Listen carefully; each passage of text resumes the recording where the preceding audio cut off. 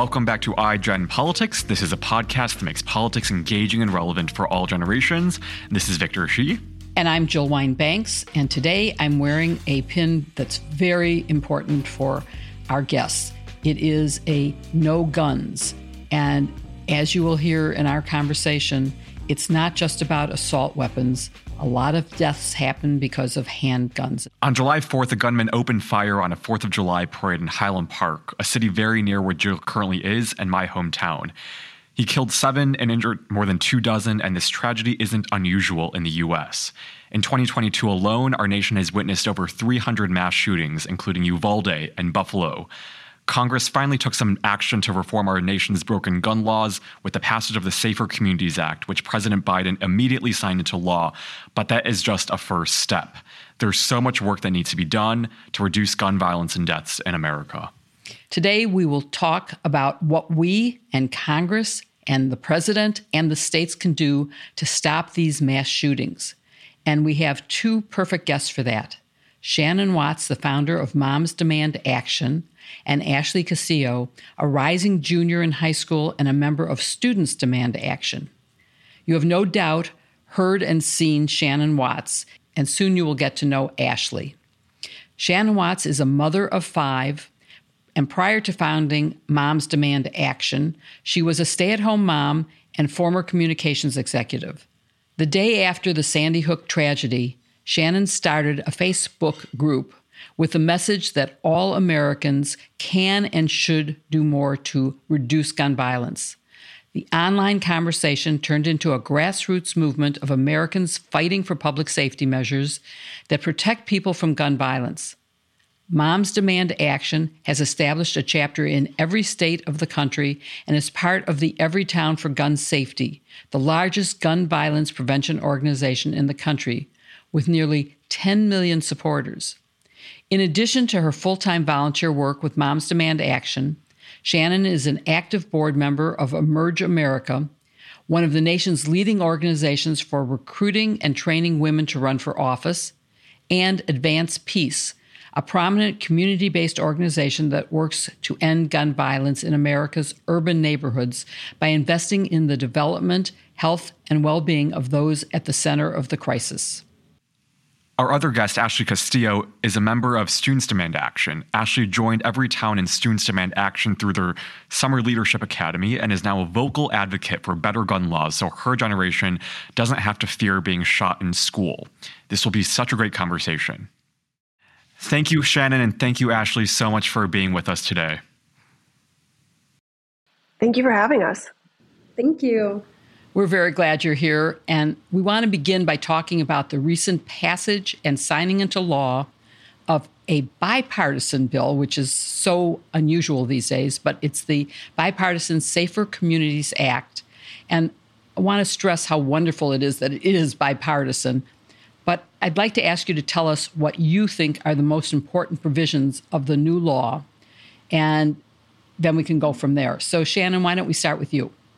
Yeah, so look, let's just step back for a second and say this is just one step forward on a very long path, but it is a really critical step forward, and it breaks the logjam in Congress. You know, this is the first bipartisan gun safety legislation that's passed in 26 years. And it will save thousands and thousands of lives. And it's important to also remember where we are right now in America, right? Over 110 people are shot and killed every day. Hundreds more are wounded. Gun violence is now the leading cause among children and teens.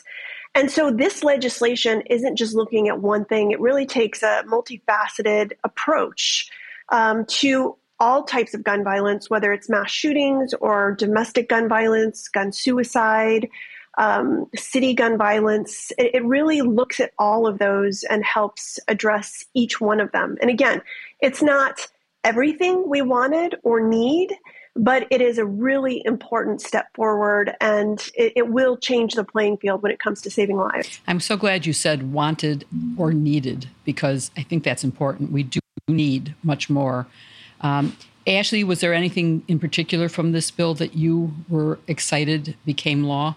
Yeah, I think, everything that was built into the bill is great. I think the funding for resources, especially mental health resources in schools. I go to a Title I high school, so we are primarily made up of low income students of color. So we necessarily don't really have a lot of funding for mental health services for students who need it. And we have had 4 different instances of gun violence within only the last school year where, whether it's a student making a threat or something similar or a lockdown, where students have been seeking these mental health services and they're either not advertised or we don't have enough counselors for that. So I think providing the funding for that is something that I'm really excited about, as well as a lot of students that I've talked to. That's a great point. And the bill does, or the law, now that it's law, creates a $750 million program to ensure deadly weapons are kept out of the hands of a person that a court determines is a significant danger to themselves and others, because as Shannon said, suicide is also one of the dangers of guns. And it lets it be used, that money, for mental health and drug courts and other risk prevention strategies. So it really is good. Now, I want to ask both of you, do you think that the desire for perfection should ever be allowed to stand in the way of progress? And I think from what you've said, probably I know your answer, but let's talk about that, because so many people say, oh, we shouldn't pass this law because it's not perfect. How did you feel about that? Yeah, look, I started Moms Demand Action in 2012, just the day after the Sandy Hook school shooting. And, I was very naive. I wasn't really politically active. And I thought, oh, surely we will pass federal gun legislation within weeks, right? After 20 children and 6 educators were slaughtered in the sanctity of an elementary school. And the gun lobby we had the day before the shooting was the same. The members of Congress we had the day before the shooting was same. And so nothing was going to change in the immediate aftermath of that tragedy, no matter how much we wanted it to. What we realized was that we were going to have to organize this huge grassroots army of mothers and others, students and survivors, people who could go toe-to-toe with the gun lobby, just like they had built really their own army over years and years. And so that is incrementalism, right? You have to create this grassroots base. You have to show up at every gun bill hearing. You have to create relationships with your lawmakers. You have to work on this really electorally, legislatively, culturally, and eventually build a momentum that would point Congress in the right direction. That you would have to build the momentum that would point Congress in the right direction. And people get so frustrated by incremental change, and I understand that, but that's the way our system is set up. And really, it's those drips on a rock that leads to revolutions. If we hadn't done all of this work now for a decade, we couldn't have just passed this federal legislation. So I get the frustration, and I wish we could have overnight wholesale change, but it's not the way the system is set up. So maybe let me go to the next question for both of you, which is, if you could have perfection, what are the things that you would really have liked to have seen pass and that you will continue to work for? Look, we have been working on several key pieces of legislation in states all across the country. These are things that are the foundation of any gun safety system, right? You have to have a background check on every single gun sale, which we've now passed in 21 states.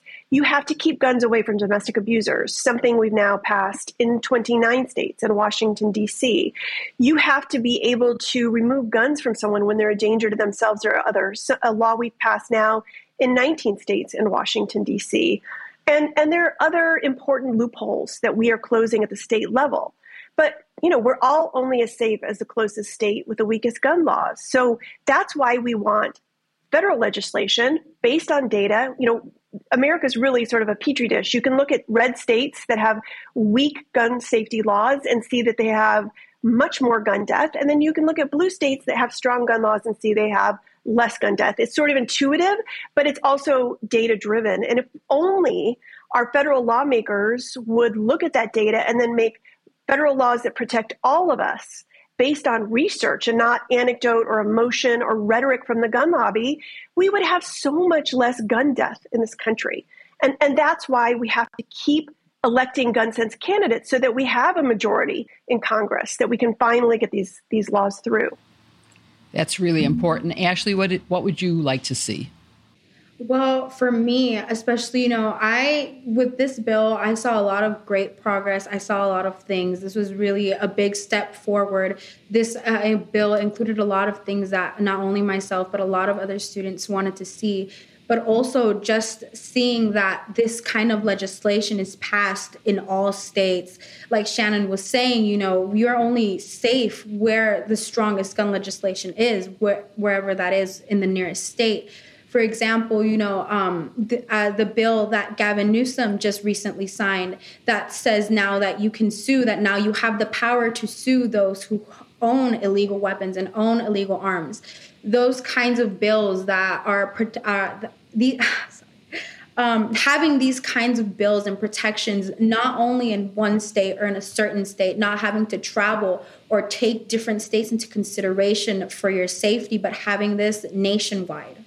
And Ashley mentioned before, the community violence intervention work too. I mean, we have now unlocked hundreds of millions of dollars for these programs that Ashley was talking about. Again, data-driven programs that stop retaliatory gun violence, that help community groups make relationships in their communities so that people aren't thinking about using guns against one another. And that was in this federal legislation too, but we need even more of that funding, particularly after COVID, right? When so many relationships are torn and people's emotions are frayed, and we have such easy access to guns because tens of millions of guns have been sold since the beginning of the COVID crisis. Yes. And as someone who lives in Illinois, which is adjacent to states that have much more lenient laws than we do, I really can appreciate your remarks about the need to make this, in my perspective, to make it a federal law so that it is every state and that there is no state that would allow transfer into a state that has strict laws. What about the assault weapon ban? Is that something that you would like to see pass, or limitations on the number of ammunition, the amount of ammunition that someone could buy? And are either of those possible? I'll start with you on that, Ashley. I say definitely. That is something I would like to see. I recently actually looked into the data for that, and there were a lot less gun deaths during the period of time where that ban was in place. And so having that ban in place again, I think would very much decrease the amount of gun deaths we have, especially because now there are so many of these weapons in circulation now that people own and that we aren't taking away, that we aren't restricting. And so even though we can prevent the purchase of these weapons, I think it's also important to ban and hopefully eradicate them completely. Is that possible, Shannon? And I would just add to that, well, look, first of all, there's 400 million guns in circulation in this country, but Ashley's exactly right. When we had an assault weapons ban, we had less mass shootings. I mean, assault weapons are why we have such a high body count when there's a mass shooting in this country.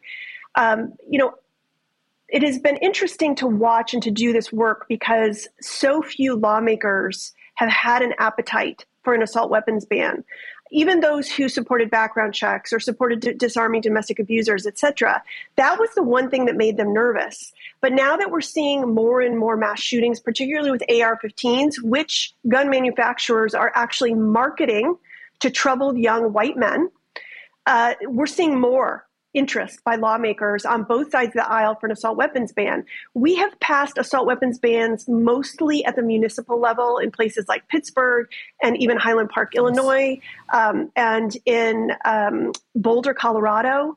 This year, for the first time in the decade that I've been doing this work, we helped pass an assault weapons ban in the state of Delaware. No other state has passed one in the last 10 years. So we finally passed one in Delaware. And we're hoping that we could pass one soon in Illinois, in part because of the horrific recent mass shooting at a parade in Highland Park. But the other thing you mentioned are high-capacity magazines. The sad fact of it is these guns often malfunction. And when you reduce the amount of bullets that can be shot at people, people have a chance to escape.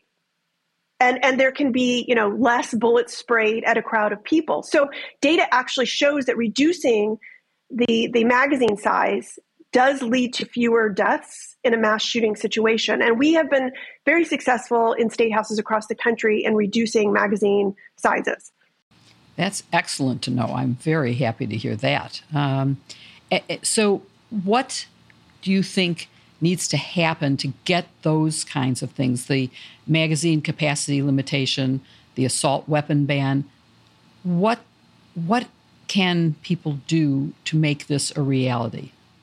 Well, look, people need to use their voices and their votes on this issue. I mean, Ashley's an amazing example of someone who is, a young person, but is spending so much of her time and her talent trying to address this issue because she knows we don't have to live like this, right? Our loved ones shouldn't die like this. We shouldn't be afraid everywhere we go in this country that we could be a victim of gun violence. And also suicides. I mean, America has such a suicide crisis. We have the same rates of mental illness as other peer nations, yet suicide is so much more fatal in this country because it's so often completed with a firearm. So I would just ask everyone to find a piece of this work that they're passionate about, whether it's working on legislation, whether it's working on getting out the vote, whether it's educating people about secure storage. There's so many different pieces to this problem that you can help solve. Find a piece of that work and get involved. And if you want to join Ashley and I in this work, you can just text the word READY to 64433. And if you're a student or a survivor or a parent, again, we're mothers and others, and you will get a call back pretty instantaneously from a volunteer who will explain to you how you can plug in where you live and help you get started right away. And we're going to talk more about your organization, and we will put into the show notes the link so that people can reach out. So first of all, I just want to thank both of you for the incredible work that you're doing. It's just truly inspiring. We want to get into that work later on in the episode. But, we're at a point in America, to me, depressingly, when gun violence has reached such a high level that most Americans probably know someone who's been impacted by gun violence. And Shannon and Ashley, I'm wondering what brought you to get involved in the fight to reform our nation's gun laws? Perhaps you can start with Shannon and go to Ashley. Yeah, as you said, about 50% of everyone in America has been impacted by gun violence in some way, which is truly astounding and alarming. I want to be clear, when I started Moms Demand Action, I was a white suburban mom who was afraid her kids weren't safe in their schools.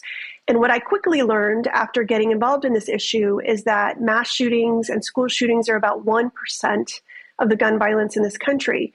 The gun violence that's truly ripping at the fabric of our communities, it's mostly city gun violence, it's gun suicides, it's mostly done with handguns, right? So this problem is so much bigger. And it's not just that, it's unintentional shootings because 4.6 million American kids live in homes with unsecured guns. It's domestic gun violence. Over 70 women are shot and killed by their intimate partners every month. The problem is massive. And so no matter why you come into this, it's really important that you educate yourself about what is causing it and how we can stop it. And so that's why I came to this work. I am not a gun violence survivor, but I work shoulder to shoulder with survivors every day. And they're just heroic. I mean, people who have been impacted by gun violence and still wake up every day and do this work to save the lives of perfect strangers is so inspiring to me. And certainly if they can do this work, then we can too. Ashley, how about you? What brought you into this fight? Well, I'm actually also not a survivor, but I have been surrounded by gun violence throughout my entire life, essentially. Growing up, I grew up in South Central. So I grew up in Carson, and then I moved to Gardena, which is also in South Central. And there has always been gun violence no matter where I've lived. In my elementary, middle, and high school, I've had either lockdowns or shooting threats. My high school actually experienced a bus shooting, the magnet bus that I take home every afternoon. That night, I actually wasn't in it, but I heard about it afterwards, and it was tragic. Mm-hmm.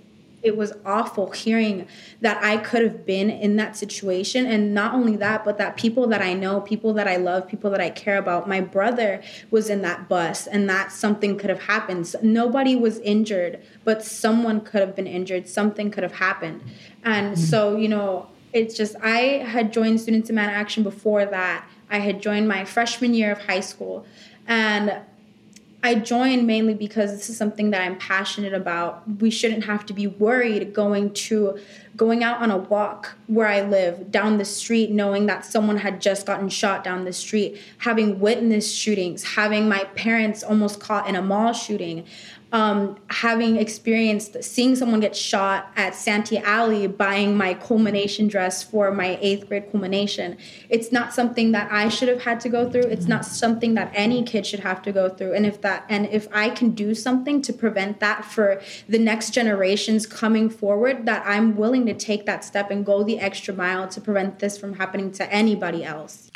It's so inspiring. And, Ashley, just young people, we've experienced gun shooter drills and gun violence our entire lives. And it's part of the reason why I think your story and also Shannon's story is also so inspiring for everyone else, because it shows us that there's a problem in our community. We can do something about it as long as we find that purpose and meaning and take action.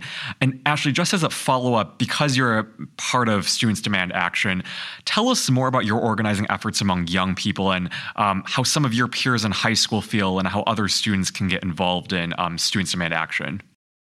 Well, actually, I mainly got involved in Students Demand Action when I joined their Summer Leadership Academy over the summer. I had joined and we learned a lot, because stepping into this, I actually did not have much knowledge. I didn't have much knowledge at all about laws or legislation or anything. I just knew that there was an issue that needed to be solved and that I could take part in solving that issue. And so I joined in the summer. So joining the Students Demand Action Summer Leadership Academy, I think, is a great step forward. It's something that I've recommended to a lot of my peers, and a lot of them have actually taken that opportunity, which makes me really happy to hear. Starting a chapter in your local area, in your school, getting other people who are also passionate about this issue or who just want to learn to join you, creating a group, creating a community, and bringing these people together in order to fight for the same issue. I started the chapter because I knew that a lot of my peers were also like me. We lived in South Central, we lived in different areas, but we go to Hollywood High School where a lot of gun violence happens. And so we didn't know what we could do. We didn't know that we were able to call our senators. We didn't know that we were able to email them and contact them. We didn't know about organizations like Students Demand Action. We didn't know that there were programs. We didn't have any of this information. And so I thought that this was so important to shed light on and bring to my peers, especially during the walkouts that happened after the Uvalde shooting. Everyone wanted to do something. Everyone had been so brought together because actually during that week, the week before, there had been a week full of fighting and threats that students were going to bring guns. And our campus was full of LAPD. We didn't know what was going to happen every single day. Everyone was stepping on eggshells. We didn't know what was going to happen. And so we all wanted to come together as a community, and all the students, all the staff, all the teachers got together and they came out during that rally. I made flyers with resources and information for students to have, because I think education, really educating students on what they can do and how they can do it, is essential to the movement. Can you talk about what the leadership program is that you were part of? Yes, the Students Demand Summer Leadership Academy. So the Students Demand Summer Leadership Academy is, I believe, in I can't remember how many cities. I'll bet it's on your website, right? We can get that information. Yes. Okay. Yes. Yeah. We'll put that on our show notes, and it'll tell a little bit more about it. And it's affiliated with the Moms Demand Action. Is that right, Shannon?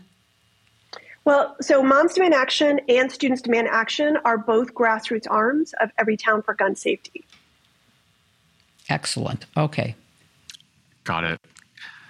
And just as a follow-up to Moms Demand Action, Shannon, that's your organization. Tell us more about Moms Demand Action and the power of moms in particular in this movement.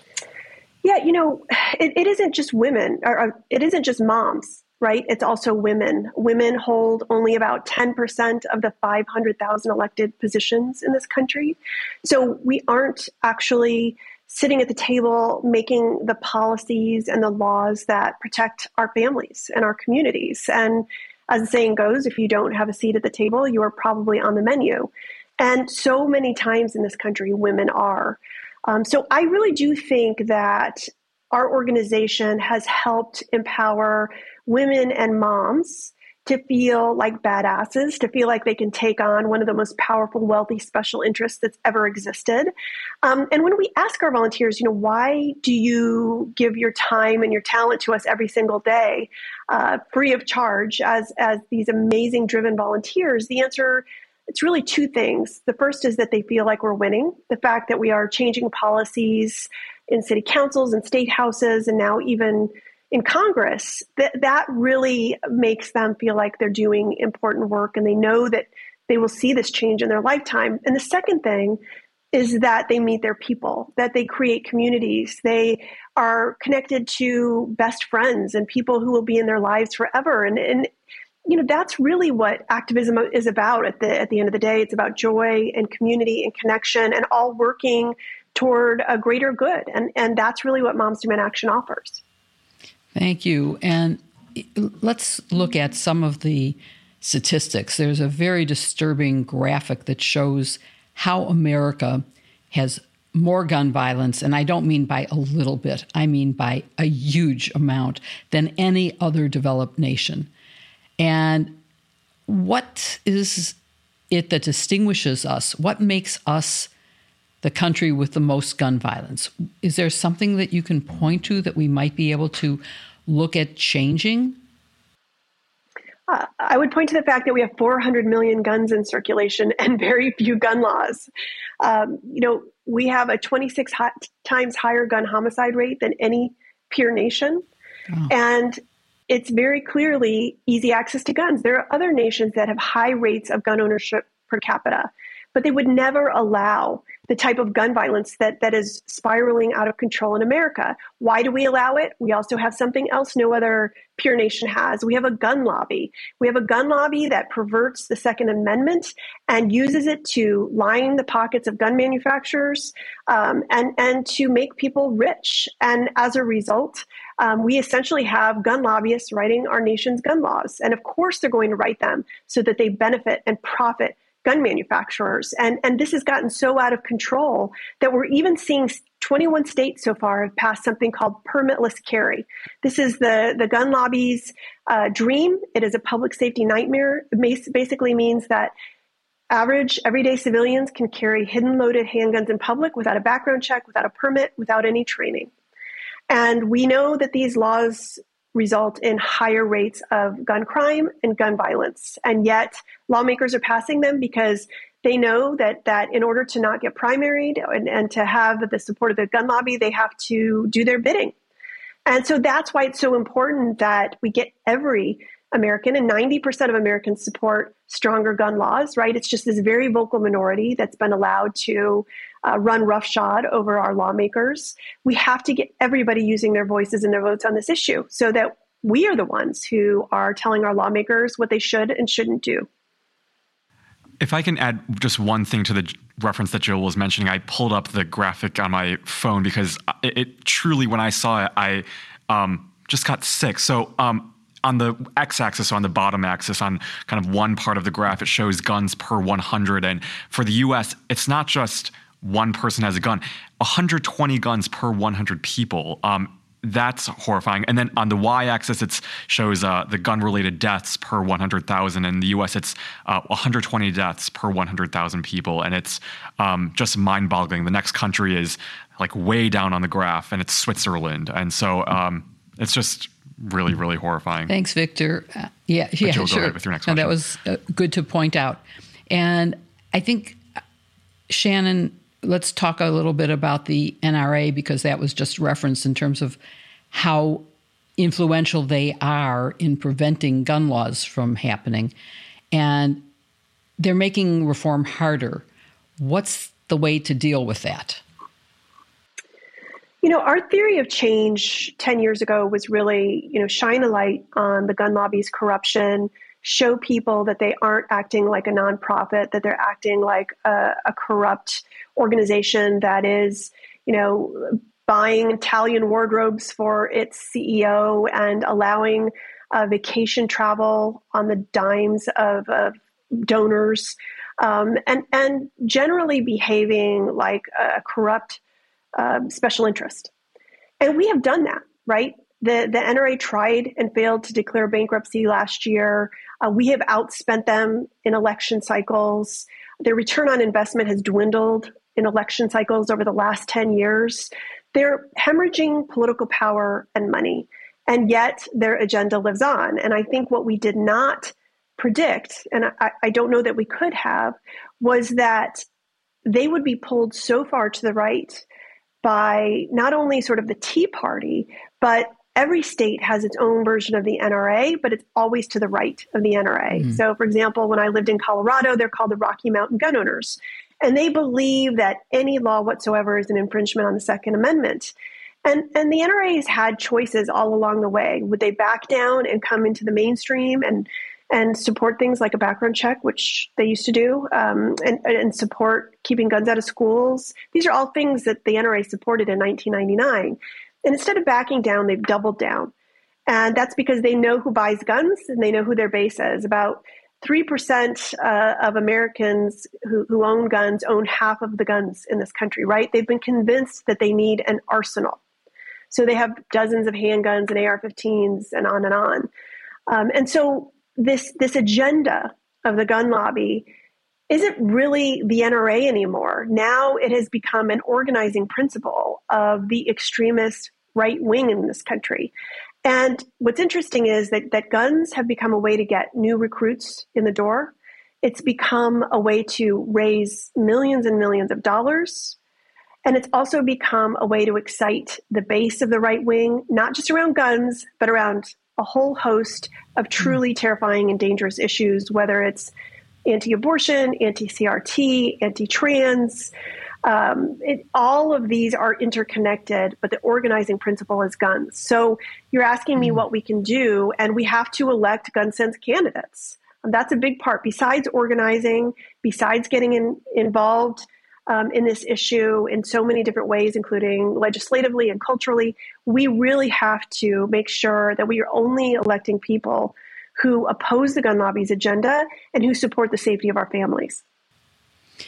Well, one of the things that's being done that is certainly different than when I was in school, but that Victor has lived through, and you, Ashley, is the fact that you've had mass shootings and that you've had mass shooter drills. And I was really struck in Highland Park, which is just a few miles from where I'm sitting right now, that it was the children who knew what to do and instructed their parents on, close the shades and, get inside. And they knew what to do. So, Ashley, maybe you can tell us what you've lived through in terms of the training you got and what it feels like. I had air raid drills, and it used to terrify me thinking that someone was going to bomb my school. But that wasn't so realistic. I mean, it wasn't really something I believed would happen. Nowadays, you have to believe that you could be shot in school. And so what does that feel like to you? And do you want your teachers to be armed as a protection in addition? But talk about that. Well, definitely not arming teachers. Having guns doesn't make us safer. Having guns doesn't make us safer at all, period. Whether my teacher had a gun or not would not make me feel safe in the classroom. That shouldn't be something that I should have to depend on for my safety in the first place. So no to arming teachers, period. Throughout LAUSD and throughout the times that I have been at school, we have not necessarily had realistic shooter drills, which I am very grateful for, because I have heard many stories where in other states they do hold these realistic shooter drills with the airsoft pistols, the airsoft guns that make the popping sounds, that make the noises that ultimately that ultimately replicate the experience of being in a lockdown drill and fearing for your life. I have been in actual lockdown drills, and I can say from that the fear is it's something that can be replicated, and it's something that we shouldn't be replicating. It's not something that should be distributed, and it's not something that a child should ever have to face in order to prepare to be safe. So I have not experienced a shooter drill, but based on my experiences in actual drills, we shouldn't have them at all. It's so interesting. And of course, we know that the common phrase of a good guy with a gun is the only thing that'll stop a bad guy with a gun. And then you look at Uvalde, and you had 70 trained officers, and it didn't do a thing. So, Shannon, as a mom, how do you feel about the mass shooter drills? Do you think it's too scary for the children, or is it good training? There's absolutely no data that shows that lockdown drills are effective, but there is a lot of data that shows that they cause depression, anxiety, sleeplessness, worsening school performance.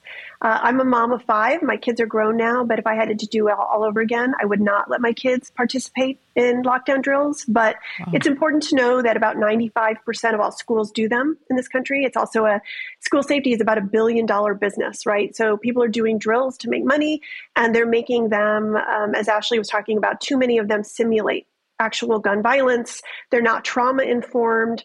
So a few things, we would recommend that schools always give families a heads up before these drills, so no one is caught off guard. And also so people can opt out if they want to. They should be trauma informed. They should not simulate actual gun violence. And schools should collect data to see what is effective and what isn't. But we know that it's not drills that are going to prevent mass shootings. It's actually keeping guns out of schools in the first place. Most school shooters are students with easy access to guns in their home. As I said, 4.6 million kids live in homes with unsecured guns. So we need more responsibility that goes along with gun rights, and that includes requiring gun owners to keep their guns locked, unloaded, and separate from ammunition.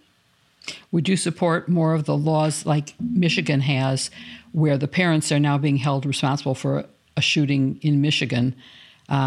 They actually gave the gun to their son who committed the crime.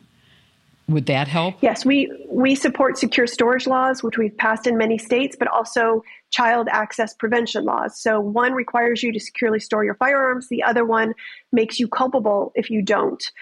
We know that states that have these laws, which are typically only misdemeanors and result in $400 fine, even that in itself is a good way to keep people to act responsibly. So yes, we support these laws. We think they're important. If you go back to drunk driving in the 1980s, and you can remember that people would drink and drive, and everyone would say, "Oh, what a horrible tragedy. We can't punish that driver. They've suffered enough." And a group of moms came along and said, "Wait a minute. If we don't have laws that hold people responsible for making the decision of driving while drunk, this is just going to keep happening to our family members. They're going to get killed by these irresponsible people." It's no different in 2022 in so many states with guns. You leave a loaded gun on your kitchen counter, and a kid or someone else gets it and injures themselves or someone else, and people say, "Oh, what a tragic accident. We can't hold that person, that gun owner, accountable. They've suffered enough." And that's just not how laws work, right? You have to hold people accountable for being responsible. Definitely. And, it's not just Republicans in Congress who resist gun reform and endanger our lives. It's now also the Supreme Court and particular state legislatures. But I don't want to focus so much on the bad news and what's happening on that front. But I'm wondering, we talked a little about Delaware and some of the good laws that are passed out of California and Michigan. Can you talk a little bit more about the good laws that are being passed in states and kind of local municipalities? Yeah, you mentioned the Supreme Court. There is good news coming out of that ruling. So I kind of look at it as 2 steps forward, 1 step back. What the Supreme Court did was essentially say New York's permitting standards were too high. They were too strong, which is ridiculous. It's why New York has one of the lowest rates of gun violence and gun death. But immediately, the governor, who is a gun sense champion, passed incredibly strong laws through the legislature to say, okay, Supreme Court, you want to weaken our gun laws? We're going to go in and tighten everything that we can across the board, including things like safety training, so that people who are carrying guns in New York are trained, they have background checks, they're permitted, and it's a very strict system. And they've done that. And actually similar legislation is moving through Massachusetts and California. And so there's only 6 states that really are impacted in total by the Supreme Court ruling. And we're very confident that all of them will follow suit. But we have been able to innovate in city councils, for example, in San Jose, where we passed policies that require gun owners to have insurance. We've passed assault weapons bans through city councils. We've regulated ghost guns. We've prohibited guns in sensitive places like voting booths. And then in state houses, as I said, not only have we passed an assault weapons ban, and we've now outlawed recreational open carry in Rhode Island, which is one of the first states to do that. Open carry is legal in 45 states in this country. In Colorado, we reversed a preemption law, which means that essentially cities couldn't have policies different than state law. So you could walk up and down the street in Boulder with an AR-15, but not a dog. And now that we've overruled the preemption law, Boulder's free to pass whatever policies it wants. So there are all kinds of innovative things that we're doing in the state houses and city councils and school boards and even corporate boardrooms, right? We're not just waiting for Congress to do the right thing. And this is how any social movement works, right? I mean, if you look at marriage equality, when they demanded the right to marry, Congress at the time said, no, we're going to actually do the Defense of Marriage Act. And so they pivoted and started doing this work just like we are at a local level to build the momentum to eventually take their rights back. And so this is very similar. All social movements often start in the states and they end in Congress. I mean, if that's not all the reason why people should vote for not just federal level elected officials, but also state and local elected officials who believe in common sense gun laws, I don't know what is. But thankfully, I guess in a couple of months, we have a midterm election coming up. And I'm wondering for both you, Shannon, as well as Ashley, do you believe gun violence will be a motivating issue, not just for Democrats, but also for perhaps moderate Republicans, other Republicans? How big of a factor do you think that gun violence will be in turning out the vote? Maybe we can start with you, Shannon, and go to Ashley from your perspective as a young person. There's a reason that Mitch McConnell allowed his party, but also he himself voted for the Bipartisan Safer Communities Act. And that is because they saw polling. And that polling showed that there was going to be serious consequences, particularly among suburban women, and the suburbs are now very diverse, that they were going to be held accountable for any inaction on this issue after the mass shootings in Buffalo and Uvalde and Highland Park. They saw the writing on the wall. They knew that the swing voters were also gun safety voters. And so I do think that there are issues right now motivating women of all ages to vote up and down the ballot in, just not that long on November 8th, right? We're just months away. And that's abortion and gun safety. And polling bears that out. I think Ashley also will have really unique perspective. I mean, Students Demand Action registered over 100,000 voters in the last election cycle. And so I'm really excited to see what young people do. So Ashley, talk to us a little bit more about how you think gun violence will play out among young voters. I don't even know. Ashley, are you eligible to vote in November, or are you still... No, actually, I'm not. Ineligible? Not. Wow. I am pre-registered. So I guess... Okay. So I guess Shannon mentioned the registration part. So talk to us about some of the organizing efforts that you're engaged in and how big of an issue you think gun violence plays out when you talk to your friends. Well, when I talk to my peers and those at school, gun violence is a very big factor, and it is something that they take very much into consideration when it comes to voting. I've had a lot of friends who are eligible to vote who have talked to me about what candidates they want to vote for, and they want to vote for gun safety candidates. They want to prevent the experiences that we have been experiencing for other people. We know that we don't have to continue living like this, and that we can create a change by voting, that we have these gun safety candidates advocates who are going to advocate for us and amplify our voices and the things that we want to see change within legislation. So I really think that there are a lot of issues that are going to play a very big factor when it comes to voting.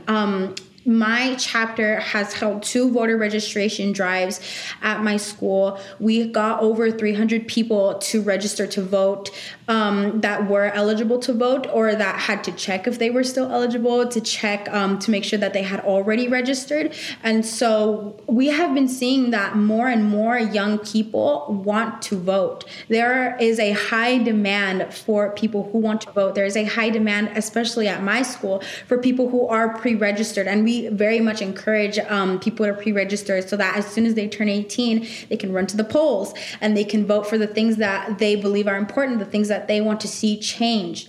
And so I do believe that these issues are going to play a very big role when it comes to voting, because a lot of the time, many people were not voting. Many young people were not voting, and many young people were not able to vote.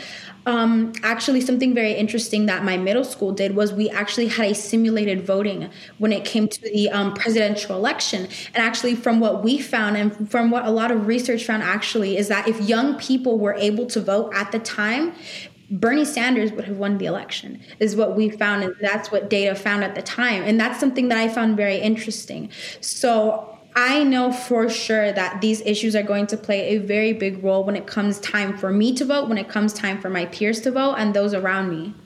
I think one thing you can do, even though you're too young to register yet or to vote, is to lobby your parents and your cousins and your aunts and your uncles and your neighbors to stress the importance of this issue and of voting in general, so that even though you yourself may not be able to cast a ballot, you can influence the casting of many ballots, and should all be into that. Exactly. Those conversations really matter.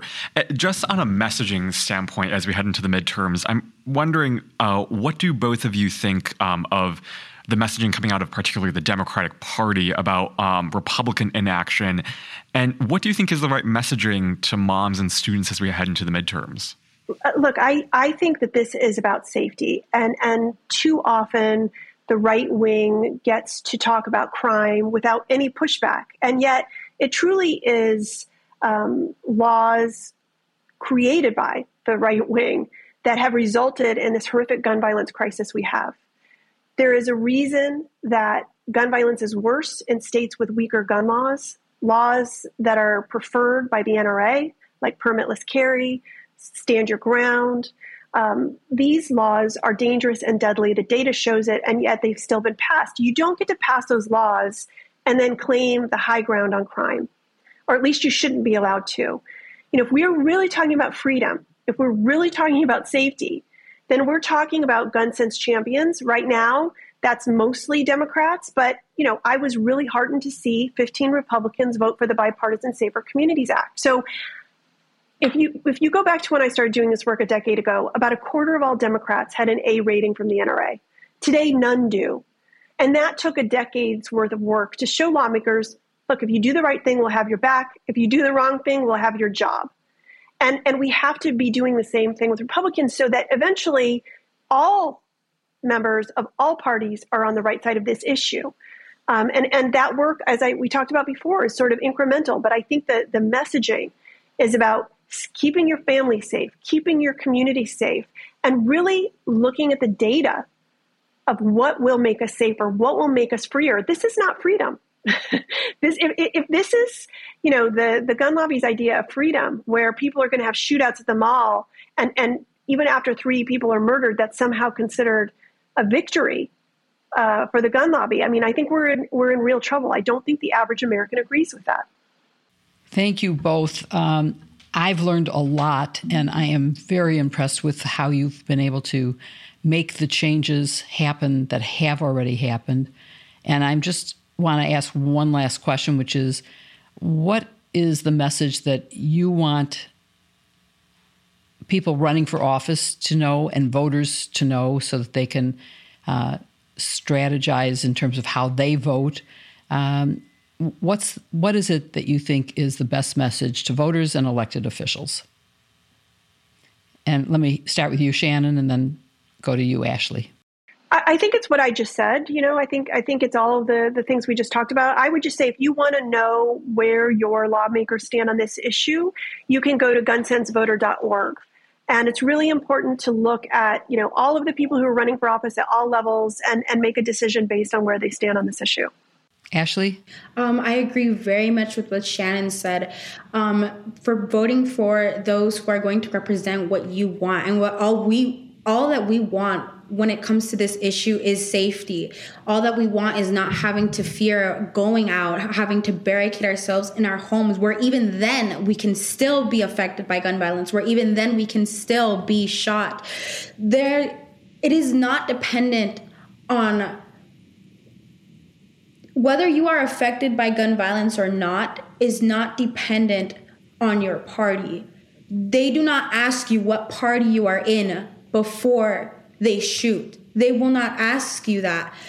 All we want is a safer community. We want this country, this nation, to be a safer place. At the end of the day, that is our goal for our family members, for ourselves, for our kids, for the future generations. And so I think that is the most important thing to take into account. Voting for those people who are going to keep us safe, who keep that value important.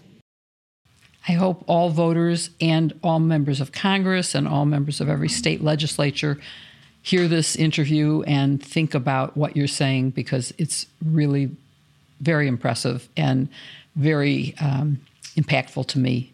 Thank you both for joining us. Thank you so much. Thank you so much. Thank you so much for tuning into this episode of iGen Politics with Shannon Watts and Ashley Castillo. We hope you enjoyed it as much as we did, and that you'll take action by checking out our show notes and some of the resources that we've included. We'll be back next week with another great episode of iGen Politics, but in the meantime, you can follow us wherever you follow your podcasts, and also find us on YouTube at Politicon. Please also leave us a 5-star review and rating at the end on Apple Podcasts, because it helps us tremendously. Thank you so much for watching or listening to this episode of iGen Politics. We'll see you next week with another great episode.